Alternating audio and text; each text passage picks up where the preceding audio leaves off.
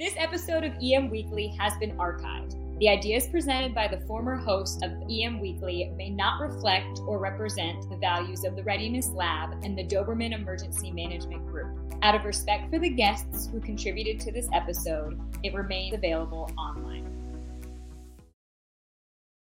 EM Weekly starting right now, bringing emergency managers from around the world together to learn, share and collaborate.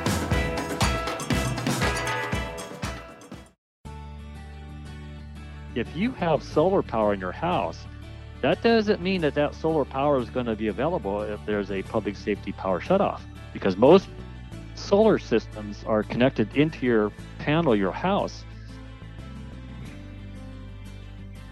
Hi, and welcome to EM Weekly, your emergency management podcast. And this is your host, Todd DeVoe. And this week, we are talking about the public safety power shutoff. And we'll get into what that means a little bit later. But in light of the power failure that happened in New York City, and they said that there's most likely going to be 2 or 3 more power outages like that in the city this year due to the heat. You know, let's talk a little bit about power. I know that we've had Michael Mabey on before to talk about the grid. We're going to try to get him back on the show again to talk more about the vulnerabilities of the grid and what that means for us. And we need to talk about it as emergency managers. How do we deal with large scale power outages? And it's more than just, people losing their ice cream in their freezer, right? Some people are on respirators and things like that. So let's get into it and let's welcome Michael Cockrell to the show. Now on to the interview.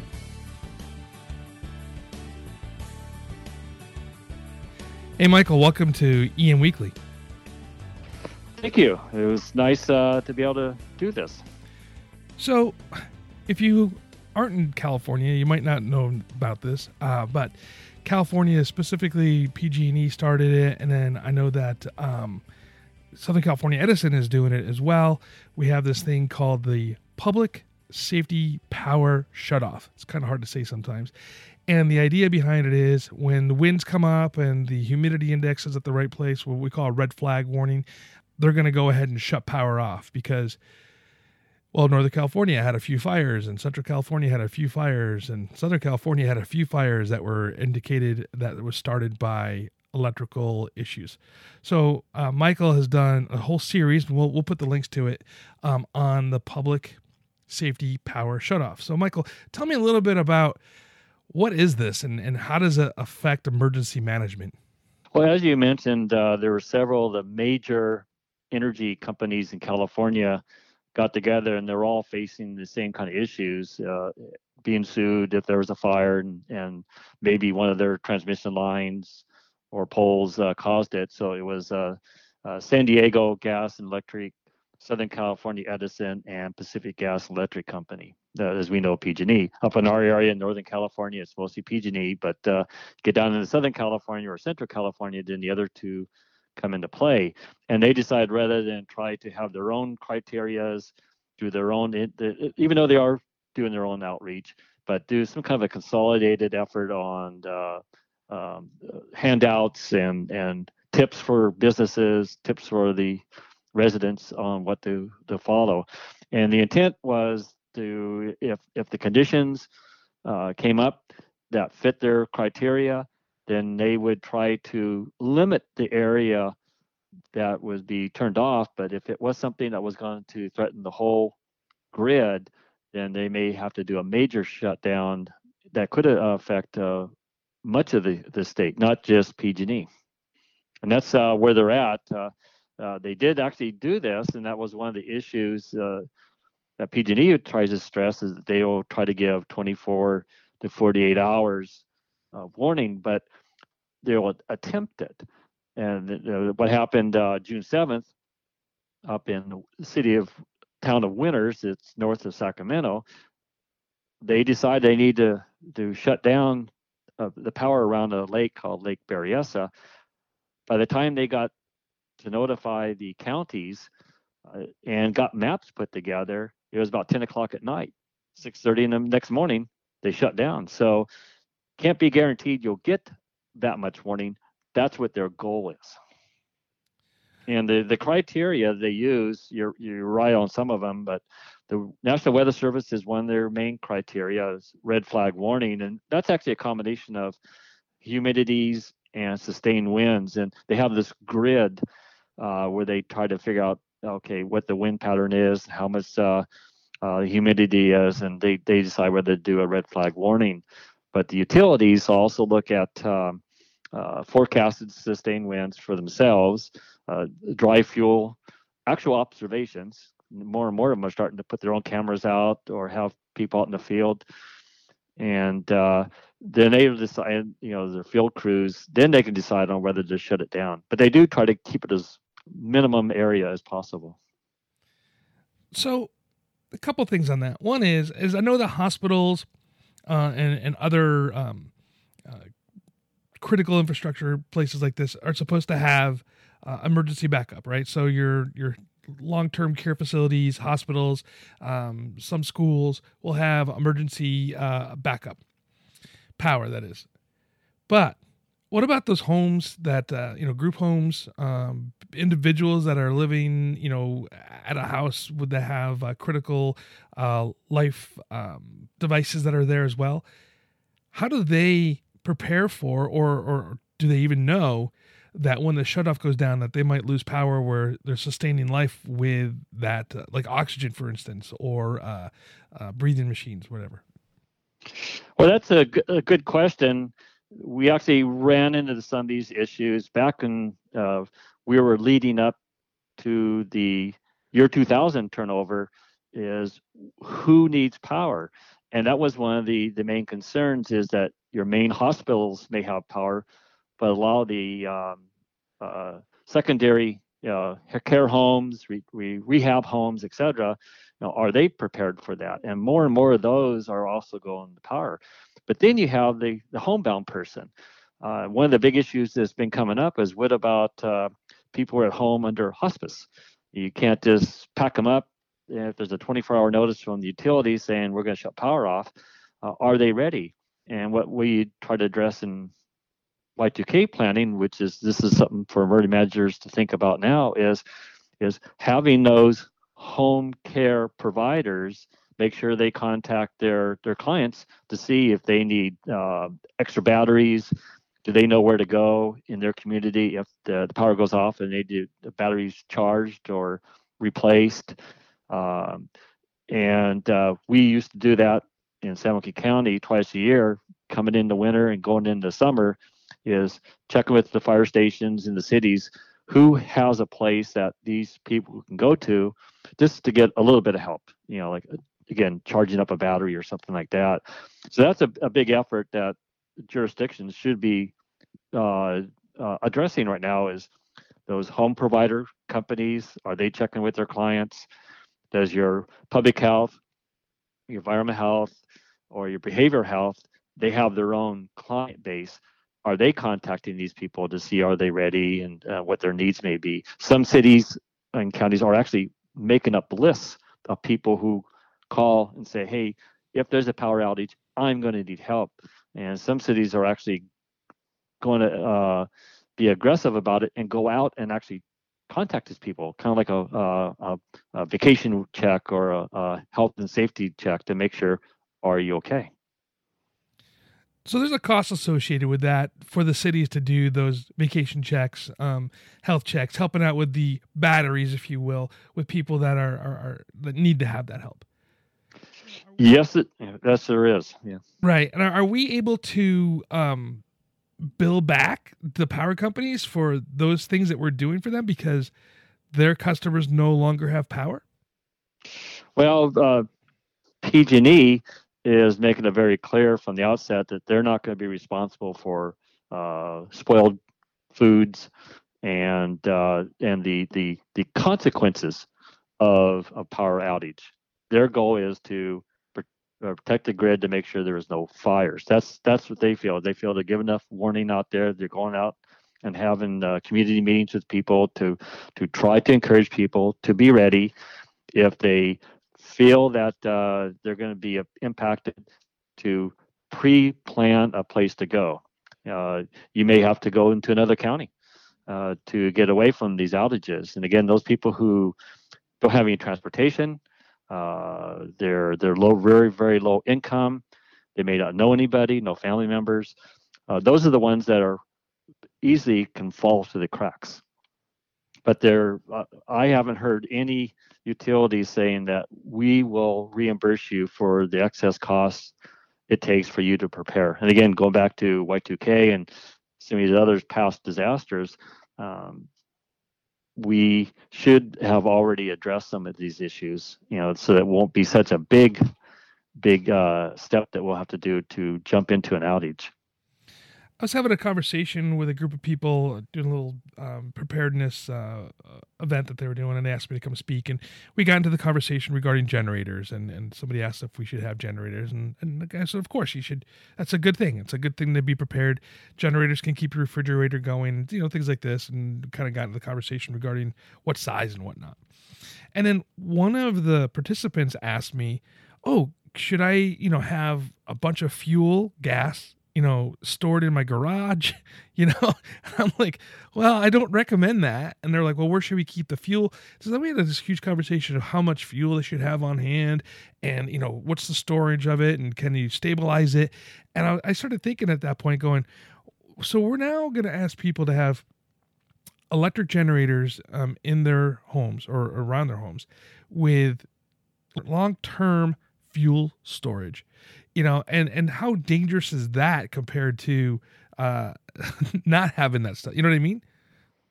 Yeah, that is a main concern. Matter of fact, in part one of our power shut-off videos, we went up to the town of Winters, who was just outside of the outage area, and that's what he was getting. People coming in asking to buy generators, and he was trying to steer them to the right gauge of wire. If you're going to plug your generator with an extension cord to run it into your house, the proper type of storage container, some vent, some don't. Be careful that it's in the shade somewhere. If it's in the garage, you got power pilot lights in your water heater. It's a really, really serious step to buy a generator and store fuel. Some fire departments are saying they don't want that. They don't want more homes now being at a higher threat, because you get in the wintertime, the summertime, you get this expansion of your storage containers. The other bad thing about generators, I happen to have two myself, but you got to test them. It's like your lawnmower. If you don't start it once in a while, you're going to be out there cranking it, or if you have a key start, your battery's going to be dead. So you have to know how to turn it on. If you do have a generator, on ours, I developed a little start sheet and a shutdown sheet so that my wife can turn on or off if I'm not here. So testing it, the right size, if you got to know how much draw from that generator. So if you buy a 2,000 watt generator or 3, you got to know, when do you meet that maximum? How much is your refrigerator going to run, your freezer, your microwave, what lights? So that's something that somebody should consider. You can I actually bought a little piece of equipment called Kilowatt. You can plug it in to your appliance and then in the wall, and it tells you how much it's drawn. So you can actually come up with a little spreadsheet saying, okay, I have a 3 and a 2,000 watt generator. I can do this up to the point where I'm exceeding my generator. And then how do you get that power into your house? You got to make sure it's not by a door that can vent gas into your house. So me, again, I'm a little bit more extreme. We developed a pass-through portal through the wall, so I can run a right gauge extension cord into the house and then feed off extension cords to those minimum things that we want to run. The other concern about those generators, if you have it connected to your house, your local utilities wants to make sure that they come and check that to make sure it was installed correctly. If you pass a cable through your house, you got a window that's unlocked. What's the safety for that. So having a generator is a serious step. Again, testing it, storing the fuel, buying the right size extension cords so you don't overheat the extension cord, and then having it checked with the utilities or your city just to make sure you connected it right. And your neighbors will probably want to borrow off of that. Right. And like, how do we tell the residents in our cities to say, get a generator, but I don't recommend you using it properly unless you know how to use it properly. And then it goes back to the cost expense, right? I mean, you can go get a great solar system and use the Tesla wall that will run your house, but who can afford that, right? Or you could do wind turbine generators. There are all these things that you could do for alternative electricity here in California specifically. It might be harder in other parts of the country to do it because of snow, but you can't go, well, yes, you can't go because you can do whatever you want to do, but it's hard for me to go to a community event and recommend somebody spending $60,000 on a solar power system, when some of these people can't even afford, to keep their refrigerator full of milk. Well, actually, you brought up a good point, and that's something that we actually been checking out for our story. If you have solar power in your house, that doesn't mean that solar power is going to be available if there's a public safety power shutoff, because most solar systems are connected into your panel, your house, and the idea is that you can sell this extra solar power to the utilities if you're not using it. Well, if the power shut off, the panels are meant to shut off everything. So you may not have any access to your solar power if there's a public safety power shutoff. So we've talked to some of the solar companies, and because of this potential, they actually are getting customers calling saying, hey, can my solar power system be retrofitted so that there's a extension cord plug-in that I could maybe get some of that solar power off my roof. They make instead of a gas generator or diesel generator, I've seen some battery solar systems, almost like a generator. You can roll it out to your backyard, pop these panels open, and get power that way. Those are made really more for like RVs, traveling and stuff, but people are starting to buy those. The one advantage we're seeing also is some of these hardware stores that are selling generators. I've actually heard some of them ask the people, what are you going to use this for? If it's for these power things, they're giving them some discussion on the right gas can, the right type of cord. So that's one thing, is to try to get the sellers to be very clear with that person buying it that, this investment, this is how you properly use it. But you are talking thousands of dollars. Yeah, and we need to do a better job, talking to our residents as emergency managers that they look up to when we go out and speak. We probably should have some information and understand that process. Before we go on, we're going to take a little break here, and when we come back, I want to talk about how can emergency managers really plan for these power outages. Seconds count during an emergency.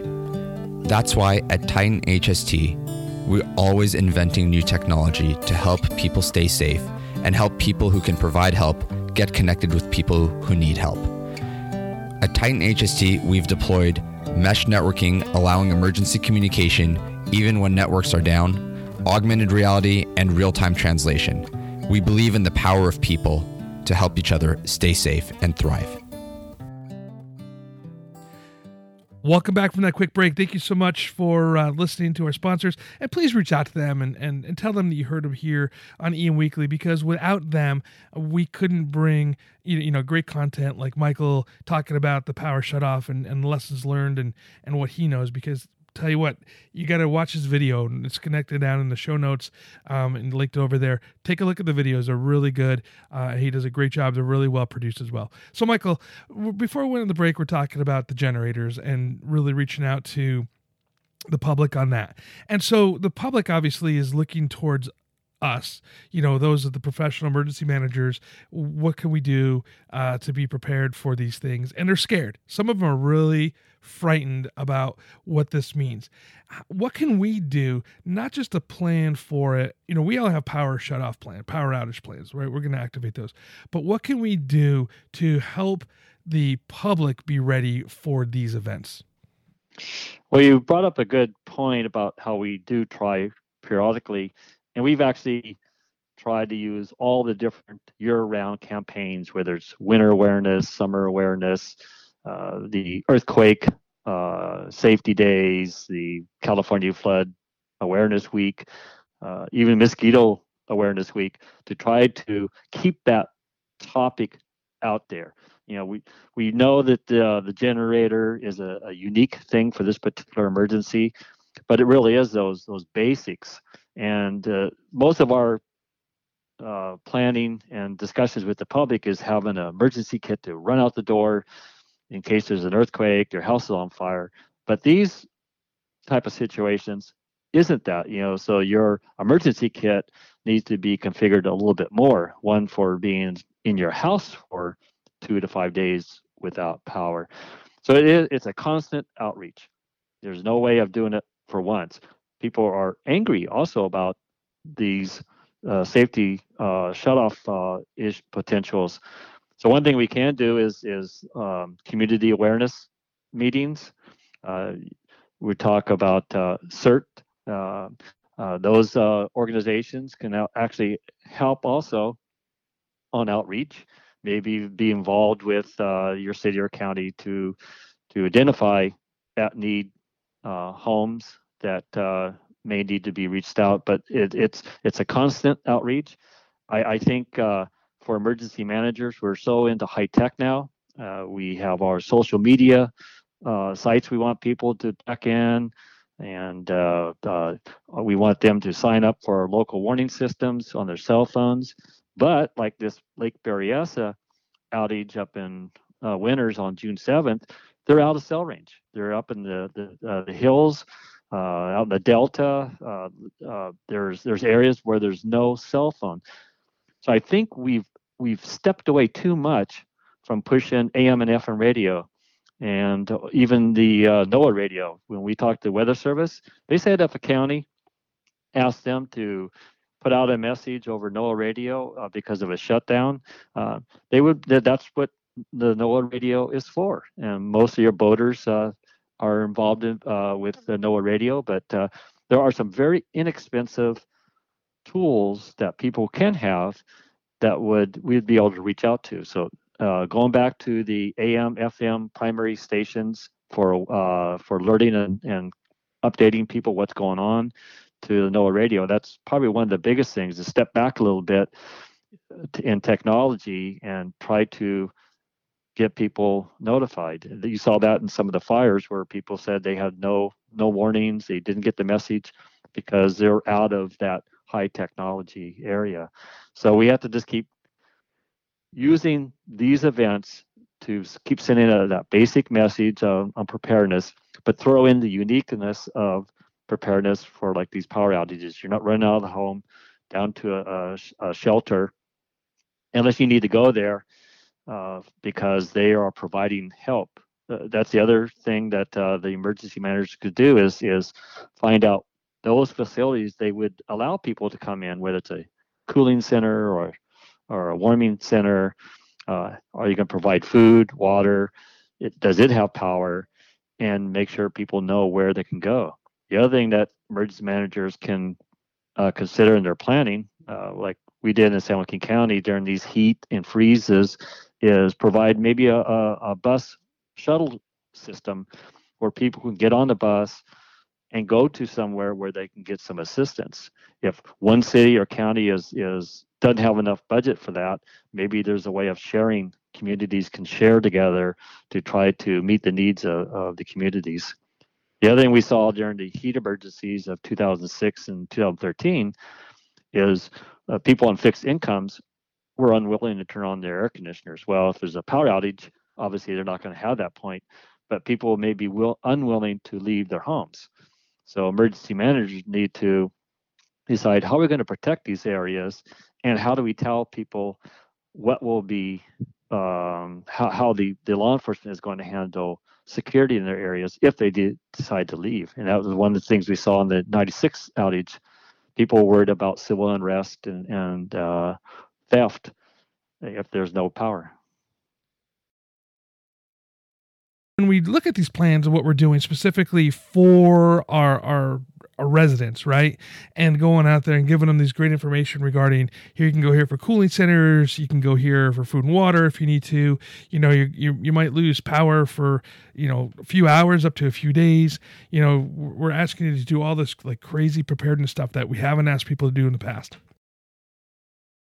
Well, yes, some of the items that they should be prepared for, we have year-round tried to convince them to prepare using campaigns that are established, again, like earthquake preparedness, flood preparedness, winter preparedness, summer preparedness. But what we're doing here is trying to tell the people how to be prepared for a specific threat, and that's a power shutoff.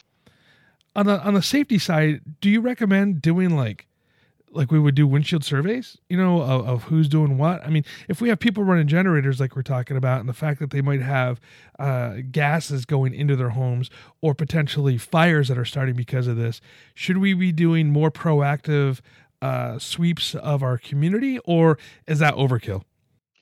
Not really. Actually, one of our communities, cities in San Joaquin County, that's precisely in their plans. And that also was one issue we addressed during Y2K, is utilizing security companies, volunteers, callback firefighters, and law enforcement to actually go out and extend those patrols and watch for specific things.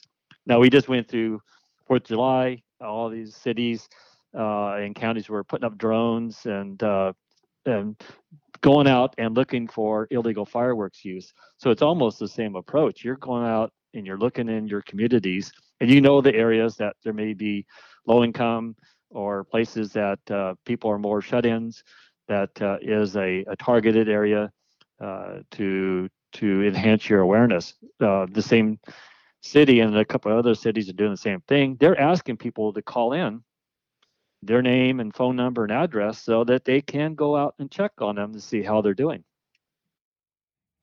Well, that's great. I mean, I'm glad that we have, you know, some of us are being proactive in there, and I think that the rest of us should start thinking that way.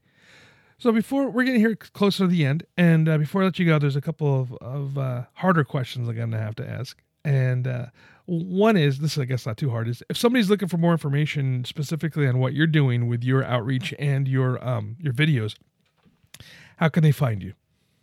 Well, since I'm no longer, I've retired from San Joaquin County Emergency Services about a year and a half ago. So Soundings Magazine is an online magazine. It's free. You can go on and you don't have to pay to view our videos. So it's soundings, as in navigation, taking soundings of your water depth, soundingsmagazine.net.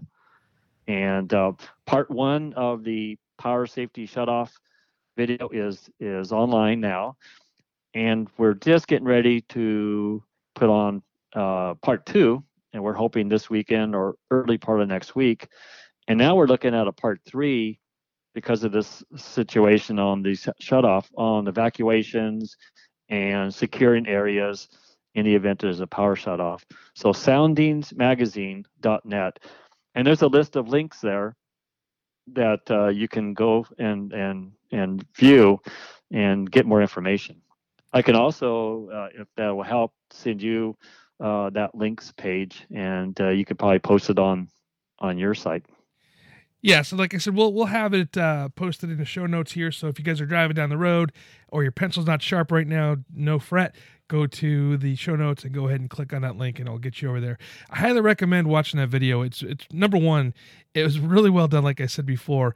It's entertaining and educational. And so I would recommend you all putting that a link on your local emergency management webpage for people to get more information regarding this, because like I said, well done, well published, or well produced, and like I said, I recommend it. All right, Michael. Yeah, I like to make one comment from all the town hall meetings I've either monitored or talked about with the attendees. People really want to know, what is the government going to do to help them?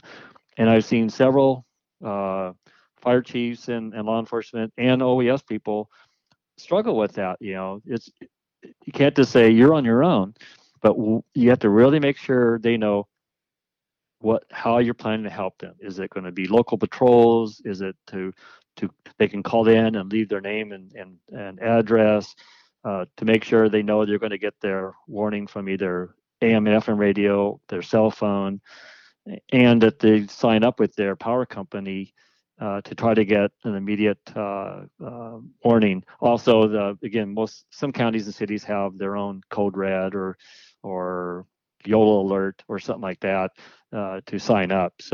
But that's what they want. They want to know, what are you going to do to help us? And that could be costly. That is for sure on the cost side of it. So, Michael, what books, or publication do you recommend to people that are getting into emergency management? Well, one of them is pretty old, but it was when I first started emergency management in 1982. I went down to the state training center, and out of heck of it, I signed up for a public information session. And the instructor at the time, he recommended a book. And even though the techniques of media have changed, the basics in there are still important. There's a newer edition, but it's called How to Speak TV, Print, and Radio. And the author is Clarence Jones. And I happen to have third edition, but I understand there's a newer one. But it really does talk about if the media or the public looks at you as the villain, it's how hard it is to get out of that. The different techniques that media use to understand what your point is, and it really, what it made me think about is that we're really supposed to be the advocate to help the media get the information. That's mainly what they want to do. They want to know the truth and what you're doing so that they can put out their story. The other one is called A Paradise Built in Hell, and it's by Rebecca Solnit, Solnit. And personally, I liked it because she goes through different disasters, whether it's the Halifax ship explosion in World War I, the Katrina, Rita, hurricanes, and it talks about what happened and how did that community try to recover? How did they use resilience to do better? It's just a really, really wonderful book. And it actually was a New York Times book review selection. And those are probably the two best books, other than Cadillac Desert, which deals with Southern California's water wars. That's probably my third best one that I'll always cherish. And that was the author was Mark Reisner on that one. Yeah, Cadillac Desert's a great book. It's even if you're not in Southern California, it's well written and very entertaining and educational. Again, on the water issues that we have here in Southern California. Well, yeah. Well, he also talked about the San Francisco Dam collapse that wiped out that small community college down below it. But I know he has a second issue of that, but the first volume, the original one, is still just a classic. Great books right there. Like, if you could say one thing to the emergency manager, what would it be? I would say just keep your communities informed, and never show mistrust. Once you lose your credibility, you'll never gain it back. That's wise words right there. Thank you so much for your time today. All right. Thank you.